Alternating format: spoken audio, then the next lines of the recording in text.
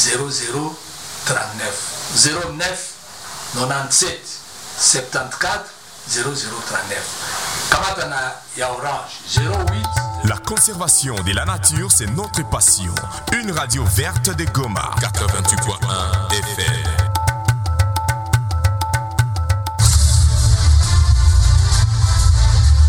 Un espace d'analyse et commentaire de sujets purement politiques, c'est Debat Rtct.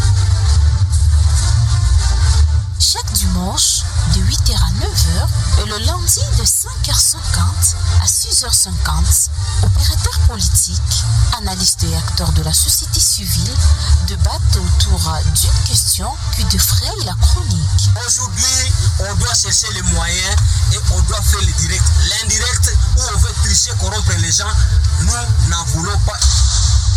Même s'il dit que la majorité n'aime pas les gens qui critiquent, mais qu'est-ce qu'il fait ici? Il est en train de donner des critiques. Et ça passe, c'est diffusé. Je dois dire, mesdames et messieurs, comprenez mon émotion. Et je ne vous dirai pas, mesdames et messieurs, comprenez mon émotion. Mais ça sera plutôt, mesdames et messieurs, comprenez ma passion pour le Congo.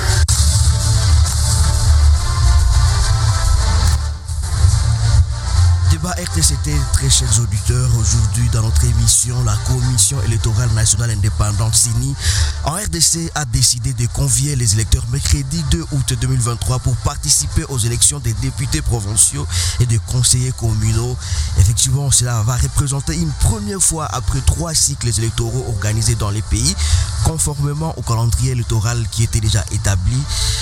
Comment la population de Goma se prépare-t-elle à ces élections? Quelle est la donne pour ces élections locales et que faire pour que cette fois-ci ces élections aient lieu? Il faut le dire effectivement, c'est pour l'élection des députés provinciaux et des conseillers communaux, les BRTC, les bureaux de réception des candidatures ont été opérationnels déjà à partir du 3 août pour être fermés le 22 août 2023, toujours conformément au calendrier. Dans le débat RTCT de ce dimanche, nous allons effectivement savoir les donnes. Comme je vous ai parlé dans l'introduction, nous en parlons aujourd'hui avec Lumumba Moïsa qui est candidat aux élections municipales ville de Goma. Bonjour à vous Lumumba Moïsa. Oui, bonjour monsieur le journaliste. Bienvenue, c'est la première fois dans le débat RTCT. Ah oui, c'est la toute première fois en fait. Bienvenue. Oui, en fait, merci aussi aux auditeurs. Effectivement, nous allons savoir tous les éléments autour de votre candidature, autres éléments.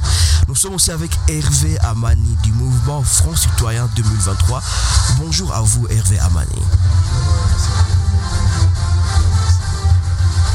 Merci beaucoup à vous. Nous sommes aussi dans le débat RTCT avec notre expert des questions électorales. Il s'appelle Kianga Amissi, que nous allons devoir saluer. Bonjour à vous Kianga Amissi.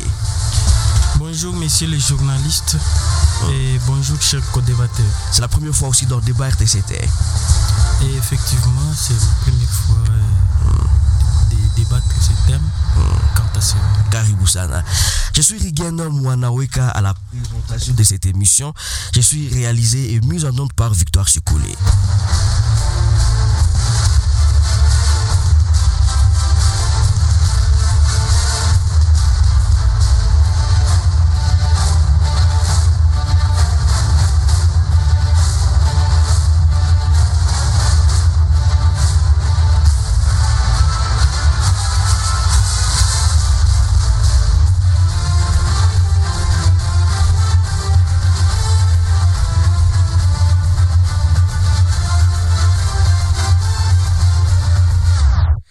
Commencer avec vous Hervé, effectivement. Bon, vous avez été longtemps dans les mouvements citoyens, vous avez exigé effectivement que les élections aient lieu. Cette fois-ci, nous allons avoir les élections. La CENI a déjà convoqué à différents niveaux l'électorat. Voilà. Qu'est-ce que ça vous donne comme impression? Okay, merci beaucoup. D'abord, je salue tous les co-débatteurs avec qui nous sommes dans les studios. Je veux dire qu'aujourd'hui, il y a convocation du corps électoral malgré toutes les pressions, malgré toutes les imperfections auxquelles l'opposition et la société civile ne cessent d'admettre autour du processus électoral, mais quand même, Et lorsque quelque chose que vous avez demandé il y a longtemps arrive, donc c'est une réponse. Donc la voix a été écoutée et il faut consolider. Et cette victoire, cette petite victoire d'étape, malgré que ce n'est pas la fin, mais on s'est dit que c'est une victoire d'étape et qu'on ne peut pas cautionner une violation de la Constitution. Encore une violation, à quel niveau? Je dis on ne peut pas cautionner. Si cela arrive, donc c'est une victoire d'étape qu'on doit consolider parce que chez nous, la violation de la Constitution ne passe pas en tout cas. Mais déjà, c'est un grand pas selon vous? C'est pas un grand pas. Je dis c'est une petite victoire d'étape. C'est pas un grand pas, mais c'est une petite victoire d'étape. Parce que si ça serait un grand pas aujourd'hui, on verrait tout le monde réuni autour du processus électoral. Aujourd'hui, il y a des idées ou bien des opinions différentes face au processus électoral. Donc, ce n'est pas un grand pas, mais quand même, c'est un pas vers la victoire qu'il faut consolider et continuer toujours à tamiser en fait d'avoir des bonnes élections à la date prévue. Ok. Ouais. Et à vous, Mumbere Mouissa, qu'en pensez-vous? En fait, c'est un droit pour la population, ce n'est pas une faveur. C'est ce que nous avions demandé depuis longtemps. Et maintenant, là, on voit la CENI organiser, en fait, prévoir ces élections locales. Nous convoquer, on a convoqué ces élections locales pour le 20, le 20 décembre. Et donc, pour nous, c'est que la voix de la population a été entendue. Et c'est ça, donc, ça n'a rien de réussite ou de quoi. C'est un droit. Et quand on obtient un droit, bon, c'est une faveur qu'on célèbre. Mais comment il faut célébrer un droit? Depuis qu'on a eu les élections, c'était aussi programmé, mais ça n'a jamais eu lieu. Cette fois-là, on voit, apparemment, ça va avoir lieu. Oui, effectivement, c'était la violation grave de la Constitution. Et c'est ce que nous étions en train de crier tous les jours. Mais en fait, nous n'allons pas seulement après, en fait, féliciter la CENI. Il faut voir aussi maintenant le mode d'organisation de ces élections. C'est ça, la raison pour laquelle Hervé a dit, bon ce n'est pas normal quand il y a l'organisation des élections et que toutes les parties ne sont pas en fait considérées ou entendues. Et donc ces élections devraient être inclusives. On devrait écouter la voix de l'opposition comme la voix de l'union sacrée, mais aussi de la société civile. Le président de la CENI, il est souvent pour parler avec vous. Pourquoi vous dites souvent à l'opposition que vous n'êtes pas consulté? Non, mais c'est quel genre de consultation?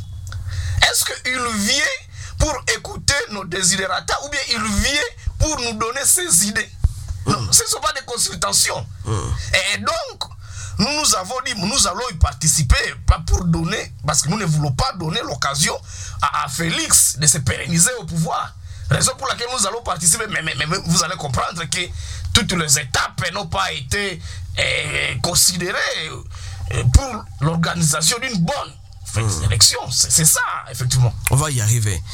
Merci beaucoup à vous, Mumbere Mouissa. Nous sommes avec notre expert qui va aussi nous parler déjà de la convocation et aussi ses impressions. Déjà, avec la convocation, qu'est-ce que vous dites Merci, messieurs les journalistes, pour cette question qui est purement d'actualité. Et merci également, chers co-débatteurs, pour cette question pertinente et qui nécessite la curiosité de tout le monde au pays et dans notre province du Nord Kivu.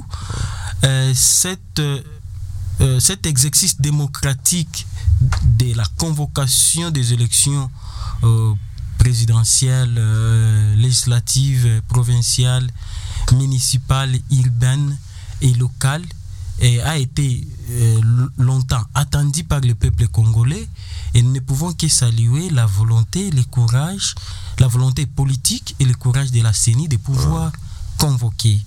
Il faut dire que c'est une première, effectivement. Oui, nous allons vivre la première expérience de ces élections municipales et la population attend, et d'ailleurs, il y a d'autres acteurs politiques et même la population qui ne connaît pas réellement qu'est-ce qui doit se passer et ça s'organise comment. Vous allez nous en parler dans Debat, Rtct. Et pourtant, ça a été prévu dans la Constitution, comme les co-débatteurs de l'opposition viennent de soulever ça tout à l'heure, qu'il y a eu violation grave de la Constitution par les régimes passés et les systèmes qu'observer. Est-ce qu'il y a encore des doutes que les calendriers pourraient ne pas être respectés, surtout avec surtout avec les élections municipales? comme ça n'a jamais eu lieu, je pense dans les chefs des organisations de la société civile, dans les chefs des membres des partis politiques et des acteurs des partis politiques de l'opposition, et c'est évident qu'il y ait des doutes. On ne peut pas empêcher quelqu'un de ne pas douter. Mais je pense qu'il y a une détermination de la part de la CENI qui s'est dit on organise ça. Et je vois dans beaucoup de partis politiques, beaucoup sont en train de se préparer quant à ce et pour déposer les candidatures. Et je pense qu'il y a des avancées quand même significatives qu'on peut saluer. Donc il y a quand même des lumières qui nous disent les élections municipales vont avoir lieu. La lumière commence à apparaître, mais la lumière au vrai sens, pas comme on n'a jamais vécu ça, et on ne peut pas aussi empêcher une couche de la population ou certaines personnes de pouvoir douter, mais lorsque ça sera concrétisé, et voilà, la population dira que non, il y a du sérieux dans ce que la CENI organise. Alors dans 30 secondes ou une minute, quelle est d'ailleurs l'importance de ces élections municipales? Messieurs les journalistes, l'importance ou la pertinence de ces élections municipales est que le peuple doit parvenir à élire ses représentants qui vont gérer la chose publique à leur nom. C'est ça l'importance. Et parvenir, parce qu'il est prévu dans la Constitution et dans la loi organique, parce qu'il y a plusieurs lois qui ont été promulguées et modifiées, plusieurs lois électorales. Il y a la loi de 2006, la loi de 2011, la loi de 2015, la loi de 2017, et nous avons aussi la loi de 2022. Ces différentes lois constituent ce que nous appelons le code électoral, nous, dans notre domaine. Et avec ça, on trouve la loi organique organisant les élections. Et avec ça, nous espérons que c'est garanti que non, les dirigeants élus doivent gérer et doivent contrôler la chose publique. Il y a les différents degrés de responsabilité à tous les niveaux. Merci.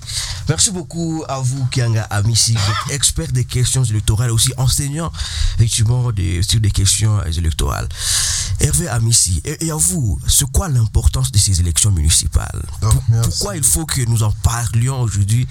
C'était souvent négligé ou ne pas organiser le fois passé. Ok, merci beaucoup. Hervé Amani, je rappelle, vous avez parlé Hervé Amissi. Ok, pardon Amani, pardon. Et si je vais parler des élections municipales, d'abord, c'est une étape à laquelle on offre au bas peuple. Au bas peuple. Et la voix de pouvoir se choisir des dirigeants. Le bas peuple, je dis. Parce que ce sont des représentants des communes et de la mairie qui sont élus et qui nous favorisent à avoir, qui nous aident à avoir de maires et de bourgmestres. Alors, c'est une chose qu'on a beaucoup chanté. Et depuis Bellirette, je pense que c'est une première expérience pour la République démocratique du Congo. Aujourd'hui, on peut parler des élections municipales. On peut parler en termes des termes, mais pas de l'effectivité, parce que jusqu'à aujourd'hui, on n'a pas de précision à 100% que ces élections auraient lieu, parce que c'est la dernière étape. Et aujourd'hui, il y a beaucoup de soupçons autour du fichier électoral, qui pose des problèmes. Vous avez vu les représentants des Nations Unies qui étaient à Kinshasa, vous avez vu la Cinco et ses alliés. Donc, c'est une première expérience que nous devons expérimenter et que nous pourrions demander que ça soit une expérience qui va prêcher des corrections et des bons exemples au régime passé. Parce que c'est impossible que l'on passe à cette étape qu'on demandait beaucoup au régime passé et que nous, ça devient un chaos total après cela. Et ça devrait être un exemple, premièrement. Ça devait être une période très pertinente auquel la jeunesse devrait se préparer à prendre les choses au sérieux et à récupérer tous ces sièges. Parce qu'une fois on a des jeunes conscients, et je félicite pas nécessairement des jeunes, les Congolais conscients. Le jeune conscient, parce que c'est la jeunesse qui est l'avenir de ce pays. J'ai félicité mon frère Lumumba qui s'est porté garant à ces élections. Nous devons laisser ces jeunes conscients, les jeunes qui ont défendu le peuple, en étant dans la société civile, aller de l'avant pour prendre ces sièges et représenter le peuple à l'événement. C'est impossible qu'une personne nous représente et qui ne nous a jamais défendu. Donc c'est pour cela que nous devons appeler ces jeunes conscients-là qui sont prêts à affronter et à se préparer aux élections et aller nous représenter et gagner, parce que c'est la première expérience et nous avons l'œil. Nous tenons beaucoup de rigueur au gouvernement de pouvoir nous donner cette première expérience, parce qu'on ne peut pas laisser cela passer inaperçu alors qu'ils nous ont déjà dit qu'il y en aura. Merci. Merci beaucoup à vous, Hervé Amani. Alors, Mumbere Moïsa, vous voulez être le bourgmestre ou le maire de la ville de Goma? En fait, à ces élections, je vais être le maire de ville de Goma. Pourquoi? Quelle importance pour vous? Pour quelle importance? Non, en fait, toutes les fois quand nous étions dans la rue, on était en train de demander la redevabilité des autorités, mais aussi l'exigence de la population. Donc, que la population soit exigeante face aux autorités et que les autorités deviennent redevables face à la population. Alors, avec les élections de base, le maire de ville ne sera plus nommé à partir de Kinshasa. Il viendra de la population. Son chef direct sera la population. Et donc, au lieu que le maire rende compte à Kinshasa, il sera dans l'obligation de rendre compte à la population. Dans les faits, non, allons-y lentement. Effectivement, c'est les combats que nous avions menés depuis longtemps. Et donc, quand moi je me porte candidat aux élections à la mairie, au fait, c'est le genre de maire que nous étions en train de rêver. Un maire qui viendra chaque fois auprès de la population. Pas le maire qui restera au bureau. Pas le maire qui sera là pour recevoir la population au bureau, non. Mais le maire qui sera obligé de chaque fois aller auprès de la population. Donc pour vous, c'est très important d'avoir les élections des maires par la population. Très important. Vous savez pourquoi?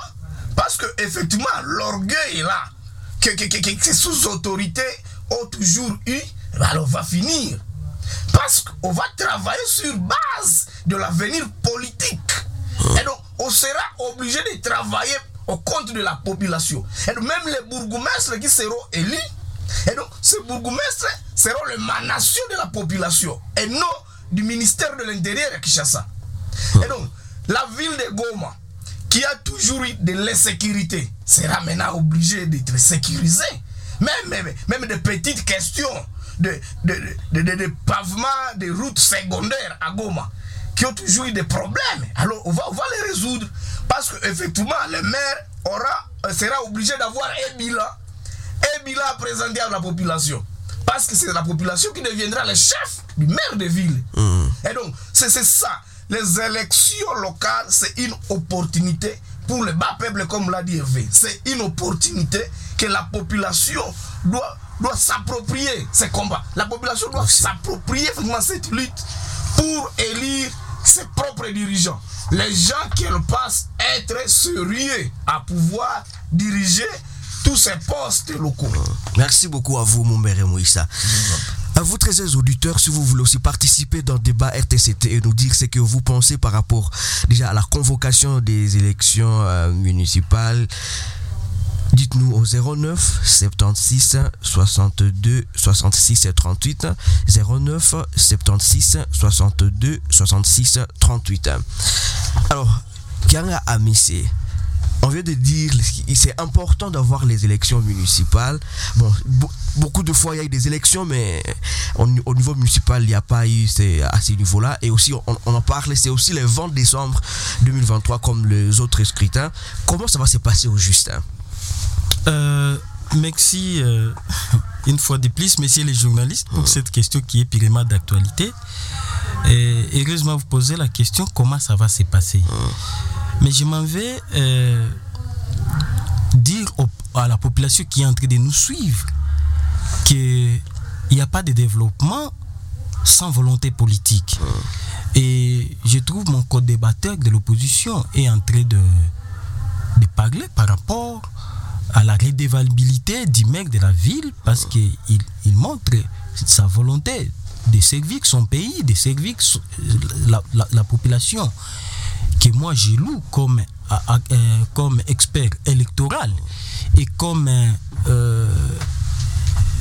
scientifique dans la matière. par rapport à ça, ça va se passer exactement pour cette question de redevabilité. Non, ça va se passer comment? Quand on va être dans le ça va se dérouler comment? Ah, les opérations des votes. Comment les opérations de vote vont se dérouler? Parce que depuis longtemps, il y avait des élections, il y avait les élections présidentielles et aussi législatives, mais au niveau municipal, la liste sera comment, tous ces éléments? Ah, d'accord. D'abord, la liste des candidats, les candidats présentent sa candidature soit sur la liste d'un parti politique ou sur la liste d'un regroupement politique ou soit il peut se présenter comme indépendant. Ça, c'est la première des choses. Et le processus va suivre comme ça se passe pour les élections des candidats députés provinciaux et même nationaux.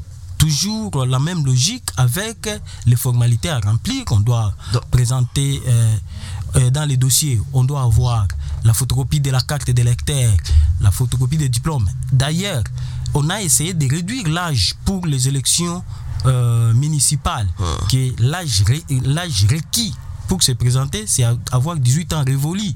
18 ans? Oui, 18 ans révolus. À 18 ans, on peut déjà être maître de la ville. Parce que ça, c'est déjà prévu dans la loi. Et de 2006, c'est la loi 06/006 du 29 mars 2006. Et qui a été complétée encore avec la loi de 2011. Alors, là, les élections des maires de la ville, des maires des villes, les élections des bourgmestres, ça ne se passe pas au suffrage universel direct. Et ce sont des choses que nous avons condamnées à l'école de formation électorale, là où nous avons fait notre cycle de doctorat.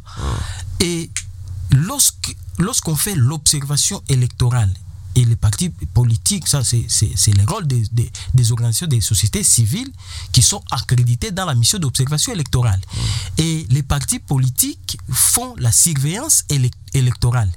Alors, ça va se passer, l'élection du maire de la ville ne se passe pas au suffrage universel direct, non. Ça se passe au suffrage universel indirect.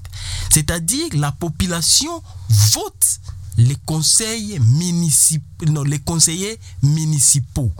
au suffrage universel direct. Alors, les conseillers municipaux, à leur tour, votent les conseillers urbains au suffrage universel maintenant indirect. C'est-à-dire les conseillers municipaux votent les conseillers urbains.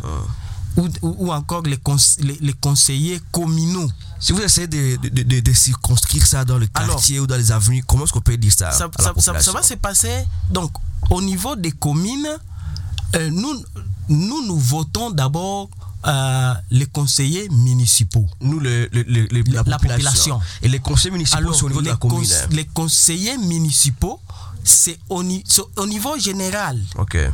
Et au niveau général, parce que comme nous aurons maintenant plusieurs conseillers municipaux et à leur tour vont voter les conseillers communaux. Là, ça devient le suffrage universel indirect. C'est comme les députés provinciaux qui sont élus, qui votent les sénateurs. C'est dans ce cadre-là. Alors, les conseillers communaux, à leur tour, vont voter les maires des villes et les maires adjoints et vont voter les bourgmestres et leurs adjoints. C'est comme ça que ça va se passer. Donc vous dites à la population par rapport aussi au dépôt, tout le monde qui nous écoute, s'il le voudrait, il peut aussi aller postuler pour ces élections à l'âge de 18 ans. Oui, c'est un droit inaliénable de la population. Et le niveau d'études? Le niveau d'études, j'ai vu c'est à partir de diplômes d'État. Parce que si on essaie de descendre même au niveau des secteurs, parce que je vois au niveau des secteurs, on a même précisé pour voter les conseillers des secteurs, le niveau d'études requis, c'est avoir le diplôme d'État. Et l'âge requis, c'est toujours 18 ans révolus. Donc, c'est une offre pas même offre, c'est un avantage, mais un droit qui se trouve dans la loi électorale et qui est constitutionnelle, que la population les jeunes doivent saisir cette opportunité pour se manifester et participer à la gestion du pays. Merci beaucoup à vous, Kianga Amissi, pour ces éléments de précision par rapport à ces élections. Alors, Hervé Amani.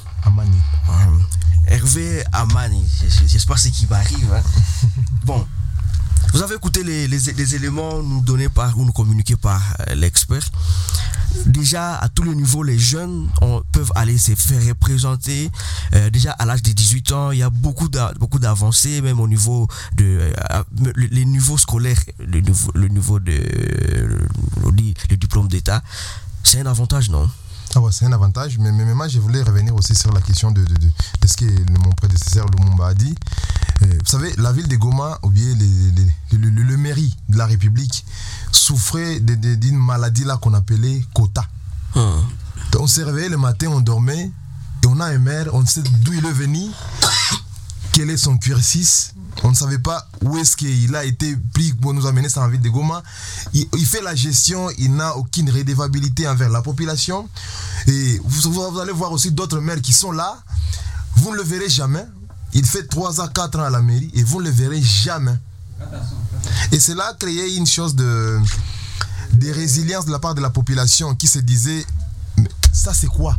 Comment on a des jeunes qui sont aptes dans la ville de Goma, on a des jeunes qui sont intelligents et compétents, et on nous amène des gens qu'on ne sait même pas d'où ils sont venus et ils viennent nous diriger. Et c'est là quelle est la conséquence? D'abord, le maire n'aura pas de redevabilité envers la population parce qu'il a été nommé, comme Lumumba l'a dit, il dépend directement, il a un compte à rendre directement à la personne qu'il a nommée dans le ministère de l'Intérieur. Deuxièmement, il a aussi une redevabilité envers son parti politique, sans oublier aussi les problèmes des quotas communautaires qu'on a dans la province dans la province Nord Kivu, d'où on nous dit la mairie c'est pour quelqu'un, le gouvernement c'est pour quelqu'un. Donc ces histoires-là ont créé une sorte d'incompétence, de routine.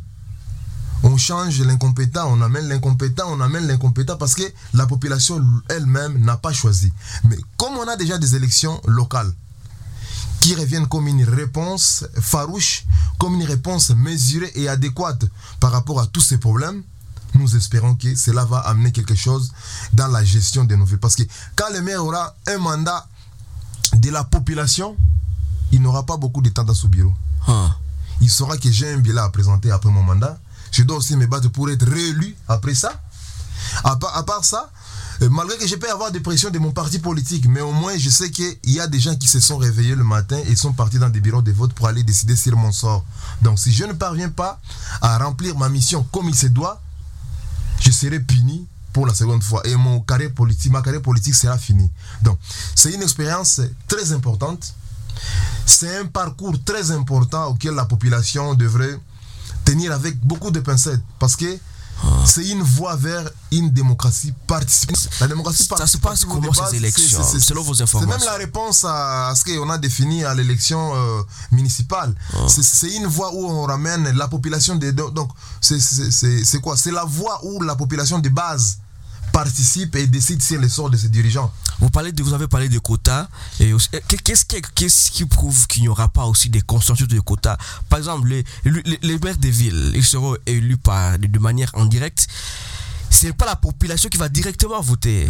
La population va voter indirectement. Exactement. Mais au moins, les conseillers... Mais est-ce qu'eux aussi ne peuvent pas se faire des consensus qui peuvent être à l'encontre du vœu de la population? C'est par là où vous me verrez sur le chemin de Lumumba. Parce que nous avons combattu les quotas. Et on ne veut pas que quand quelqu'un de conscient sera élu comme conseiller communal ou bien conseiller urbain, retomber encore dans le même piège. Parce que la population n'a pas de voix, n'a pas d'intérêt à voir celui-ci est doux, celui-ci est doux. Il a besoin de voir qui travaille pour elle. Quand nous donnons la chance aux jeunes conscients, aux jeunes qui ont combattu les antivaleurs, aux jeunes qui ont combattu l'incompétence, d'aller nous représenter, cela veut dire qu'en eux, ils savent déjà que notre position est de bannir ces histoires-là des quotas communautaires, quotas politiques. Donc, c'est la compétence, c'est l'intelligence et c'est le service au peuple. Si vous allez à la contre, M. Lumumba, moi je te jure, tu me verras sur ton chemin. C'est pas lui. Non, c'est mon candidat. C'est mon candidat et je dois lui voter. Alors, je dois préciser qu'il doit être là pour combattre cela. Nous en avons longtemps souffert avec ce genre d'histoire des quotas. On a vu ici récemment, je ne vais pas citer l'homme, mais on a vu des expériences ici récemment. On se réveille le matin, le maire est déchu. Le matin, on nous amène encore un autre maire. Un maire qui ingérie sa population, un maire qui parle des choses qui n'ont pas de sens. Ça nous mettait dans des frustrations. Donc, c'est une maladie que les conseillers municipaux doivent éradiquer et guérir pour que la ville de Goma retrouve la beauté et qu'elle soit bien appelée la ville la plus belle de la RDC. Bonjour ma radio, que le prétendant dirigeants municipaux nous retrace leur profil sur tous les plans afin de leur faire confiance, afin de les comparer à ceux selon lui nous ont rien servi auparavant, car cette fois-ci nous porterons confiance à ceux qui vont s'atteler au contrat social de la population qui a tant souffert des tracasseries méfiantes au bénéfice de leurs parents. C'est ingénieur Lucien Sankara qui nous écrit depuis Katoy. Bon, c'est d'abord un des éléments. Effectivement, on en parlera dans les jours à venir, le profil des candidats. Mais bon, vous qui connaissez Mumbere Mouissa, est-ce que déjà le processus est déjà lancé? Est-ce que vous êtes déjà renseigné auprès de la CENI pour voir même au niveau de Goma si le processus est déjà lancé? Oui, effectivement, il y a eu le début des dépôts de candidatures. Ça a été annoncé exactement. Le 3 de ce mois. Et ça va prendre effet le 22 août. Et donc, nous sommes en train d'y travailler. À Goma, ça fonctionne aussi? Oui, ça fonctionne déjà. Passez au bureau de la CENI, vous allez le constater. Les gens sont en train de déposer, et cette fois-ci, Monsieur Kadima nous a dit qu'il n'y aura pas un prolongement. Non. Donc, le 22, sur le 22, il n'y a même pas 2 jours à ajouter, comme on l'a fait avec le dépôt des députés nationaux. On a ajouté 1 semaine. Et pour les provinciaux et les municipaux, il n'y en a pas prolongement ou prolongation de dépôt, en fait. Est-ce que c'est facile d'accéder ou de déposer sa candidature? Oui, en fait, il faut remplir les critères. Il faut être, comme l'a dit l'expert, il faut être en ordre. Parce qu'en fait, il faut le dire, toute élection a eu ses difficultés, ses défis, c'est ça. Et pour nous, les gens qui pensent que l'élection municipale est facile, c'est dur parce qu'il faut 10% d'éligibilité. Pas comme les nationaux qui sont à 1%, les provinciaux sont à 3%. Ça veut dire quoi? On doit avoir 10% pour espérer être élu. Ça veut dire quoi, 10%? Et donc, ça veut dire que, comme moi je suis, c'est un exemple, la campagne n'a pas encore commencé, mais c'est un exemple que je donne. Je suis dans la commune de Karisimbi. Et donc, si vous voyez les statistiques, 2222 enrôlés à la commune de Karisimbi. C'est que, alors, quand on fera la répartition des sièges, on va voir le parti ou le regroupement qui n'a pas atteint les seuils d'éligibilité. Alors, ces partis ou ces regroupements seront écartés. Et le reste qui ont atteint, pour espérer avoir un siège, pour le 222 000 enrôlés, on doit avoir le 10%. Effectivement, quand on prend les 222 000 électeurs, enrôlés plutôt, moins le quelques pourcentage des partis politiques et regroupements qui n'ont pas atteint les seuils d'éligibilité. Et vous prenez maintenant les 10%. Et donc, avec les statistiques qui sont approximatives, il faut être autour de 18 000 ou 20 000 voix. Ça, ce n'est pas pour un individu. C'est pour le parti ou le regroupement. Alors, c'est le plus fort qui va maintenant rester. Donc, si, comme je suis dans l'ensemble de la République de Moïse Katumbi, le parti a atteint à la commune de Karisimbi 20 000 voix. Ça va? Alors, sur notre liste de 11 candidats, celui qui a eu le grand nombre de voix, c'est celui qui sera élu. Et ici, il faut rappeler... C'est pas si facile, hein? C'est pas facile. Et ici, il faut rappeler, le parti n'aura qu'un seul élu, un seul siège, le parti politique, dans la circonscription. Comme à commune de Karisimbi, Ensemble pour la République, si il a atteint les seuils d'éligibilité, n'aura que un seul siège. Okay. En commune de Goma, même. Et tous les autres partis, c'est la même chose. Sauf pour le regroupement. Le regroupement qui a autant de partis, avec les seuils d'éligibilité et de recevabilité, peut avoir autant de... J'espère que vous ne cherchez pas à faire peur à vos challengers. Non, mais c'est l'élection la plus difficile. L'élection municipale, c'est la plus difficile. Et donc, il faut beaucoup travailler. Mais il faut dire que tu remplis les conditions, c'est aussi facile. Non, ça ne suffit pas. Pour remplir les conditions, c'est la recevabilité des dossiers à la CENI. Mais pour se faire élire, non, il faut convaincre. Il faut avoir un projet de société. Il faut aller négocier le soutien de la population. Ce qui n'est pas facile. Il faut aussi des consensus avec les autres. Bon, en matière électorale, il n'y a pas de consensus. Quel consensus? Non, c'est le souverain primaire qui s'exprime, c'est la population. Okay.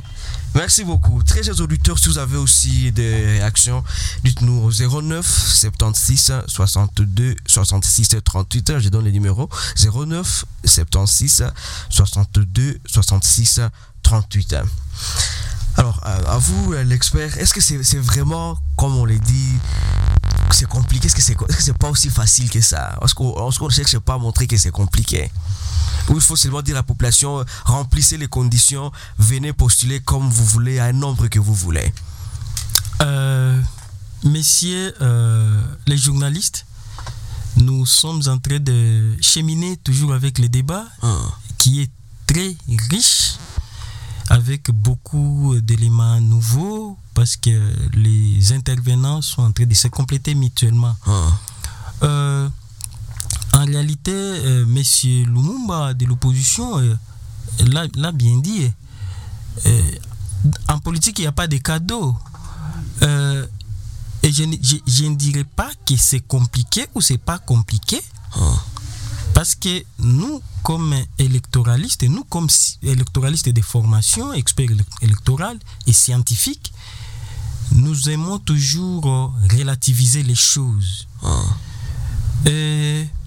En réalité, ce sont ces élections municipales veulent promouvoir le développement de chaque contrée à partir de sa base, c'est-à-dire à partir de sa population. Parce qu'il est toujours dit que le développement vient de la base. Et c'est auto-centré, c'est-à-dire l'idée du développement doit venir de la base. Et auto-géré parce que ce sont les dirigeants qui ont été choisis par la population elle-même. Ça c'est déjà dit. Alors, nous venons maintenant pour la procédure là où on dit que c'est très difficile. Mais les élections n'ont jamais été faciles.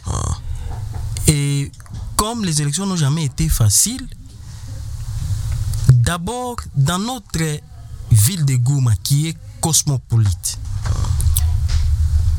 il y a la question des déterminants des votes. Et à part la question des déterminants des votes, les votes a ces caractéristiques-là. Les élections, même les votes, sont sociologiques, sont culturels, sont tribalo-ethniques et sont politiques.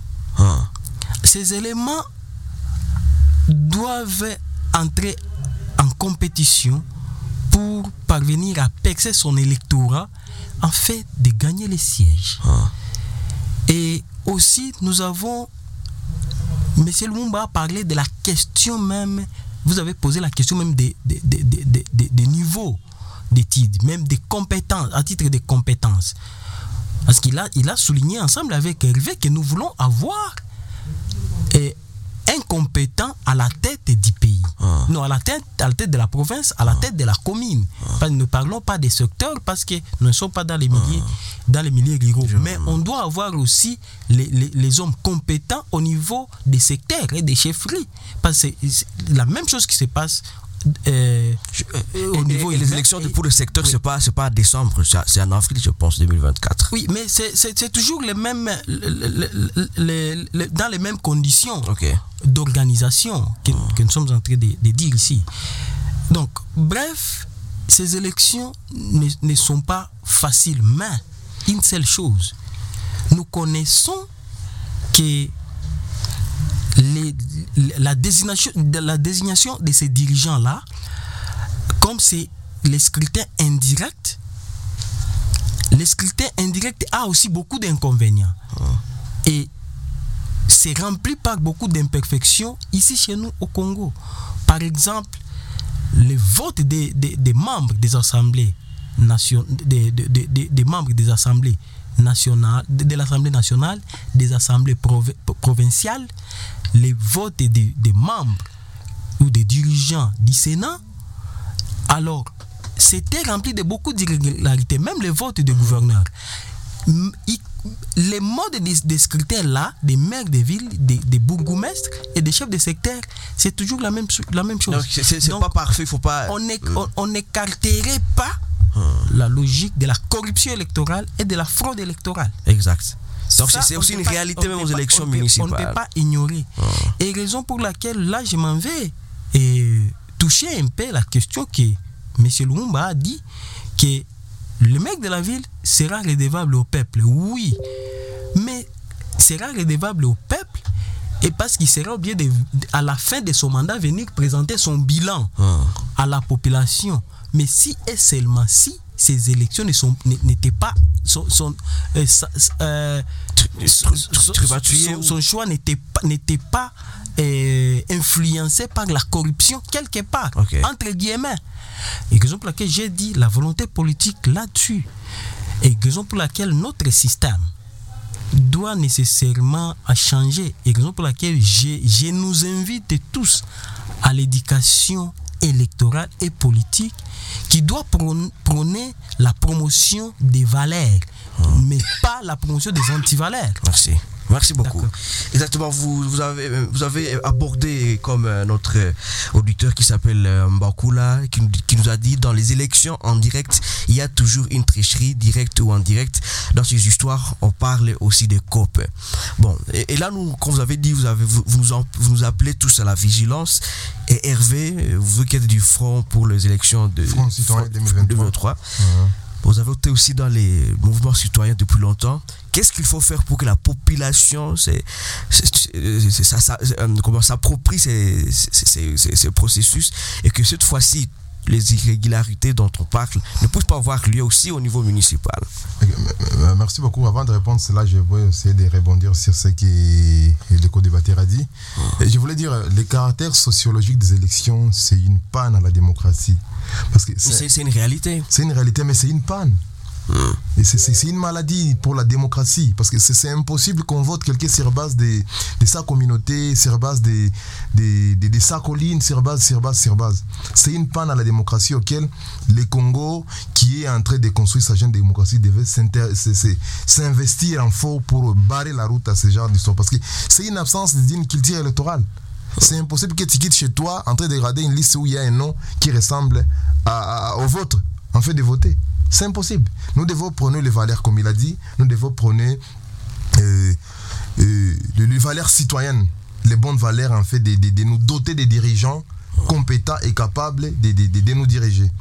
Et par rapport au vote, comme vous avez dit, comment fera la population? Comment faire, même maintenant même, que doit faire la population pour accompagner ce processus déjà au niveau municipal pour que ça se passe bien, qu'il n'y ait pas d'histoire d'irrégularité comme c'est dit?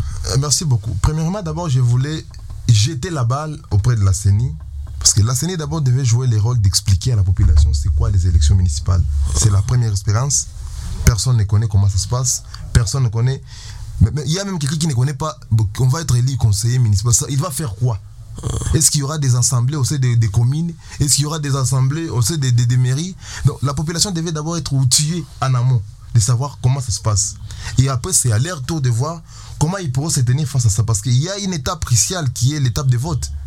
La population devrait sécuriser aussi les votes de son candidat pour se rassurer que rien n'a été volé.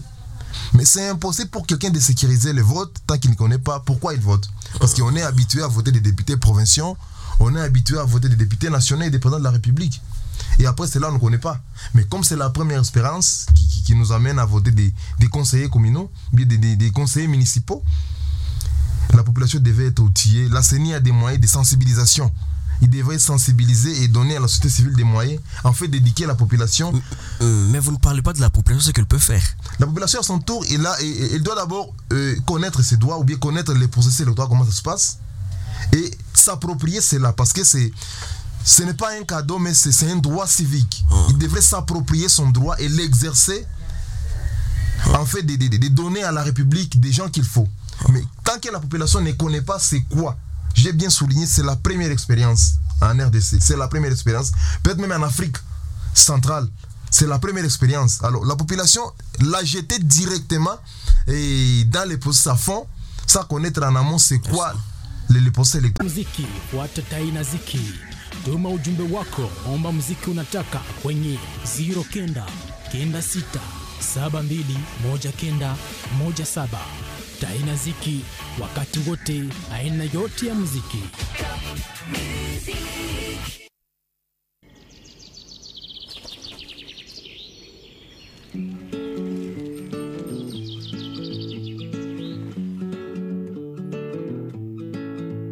On ne se connaît pas, mais je voulais vous dire merci. Si vous saviez combien vous avez changé ma vie, sans vraiment le savoir, vous avez fait de la magie. Moi qui ne croyais plus en moi ni en l'avenir, combien de fois ai-je voulu tout foutre en l'air. Je n'avais plus la force et l'envie d'aller faire ma guerre. Je n'avais plus le souffle pour faire tourner la roue. Jusqu'au jour où le destin vous a mis sur ma route. Oui, c'est vous qui m'avez réanimé.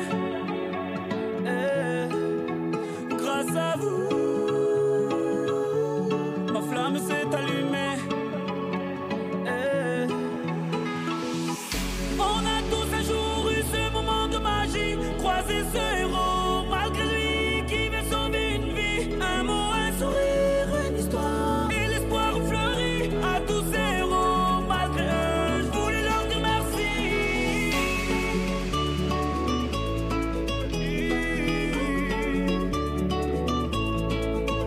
On ne se connaît pas, mais vous m'avez tellement appris. Vos mots, vos sourires et vos larmes ont sauvé la vie. Vos combats m'ont appris à encaisser les coups. Et votre persévérance à me remettre debout. Vos médailles ont redonné vie à mes rêves de gamin. Vous suivez Taina Ziki sur la 88.1 RTCT. Qui m'a fait tourner la roue. Je remercie le destin de vous avoir mis sur ma route. Oui, c'est vous qui m'avez réanimé. Grâce à vous, ma flamme s'est allumée. On a tous un jour eu ce moment de magie, croisé ce héros malgré lui qui veut sauver une vie. Un mot, un sourire, une histoire et l'espoir fleuri à tous ces héros. Malgré eux, je voulais leur dire merci. La la la la la la oh oh la la la la la la oh oh la la la la la la oh oh la la la la la oh. Je ne veux pas vous déranger ni vous embarrasser. J'avais tellement besoin de voir mon héros et de lui dire merci. Ces mots vous sont adressés, peut-être qu'ils feront l'effet que vous avez eu sur ma vie.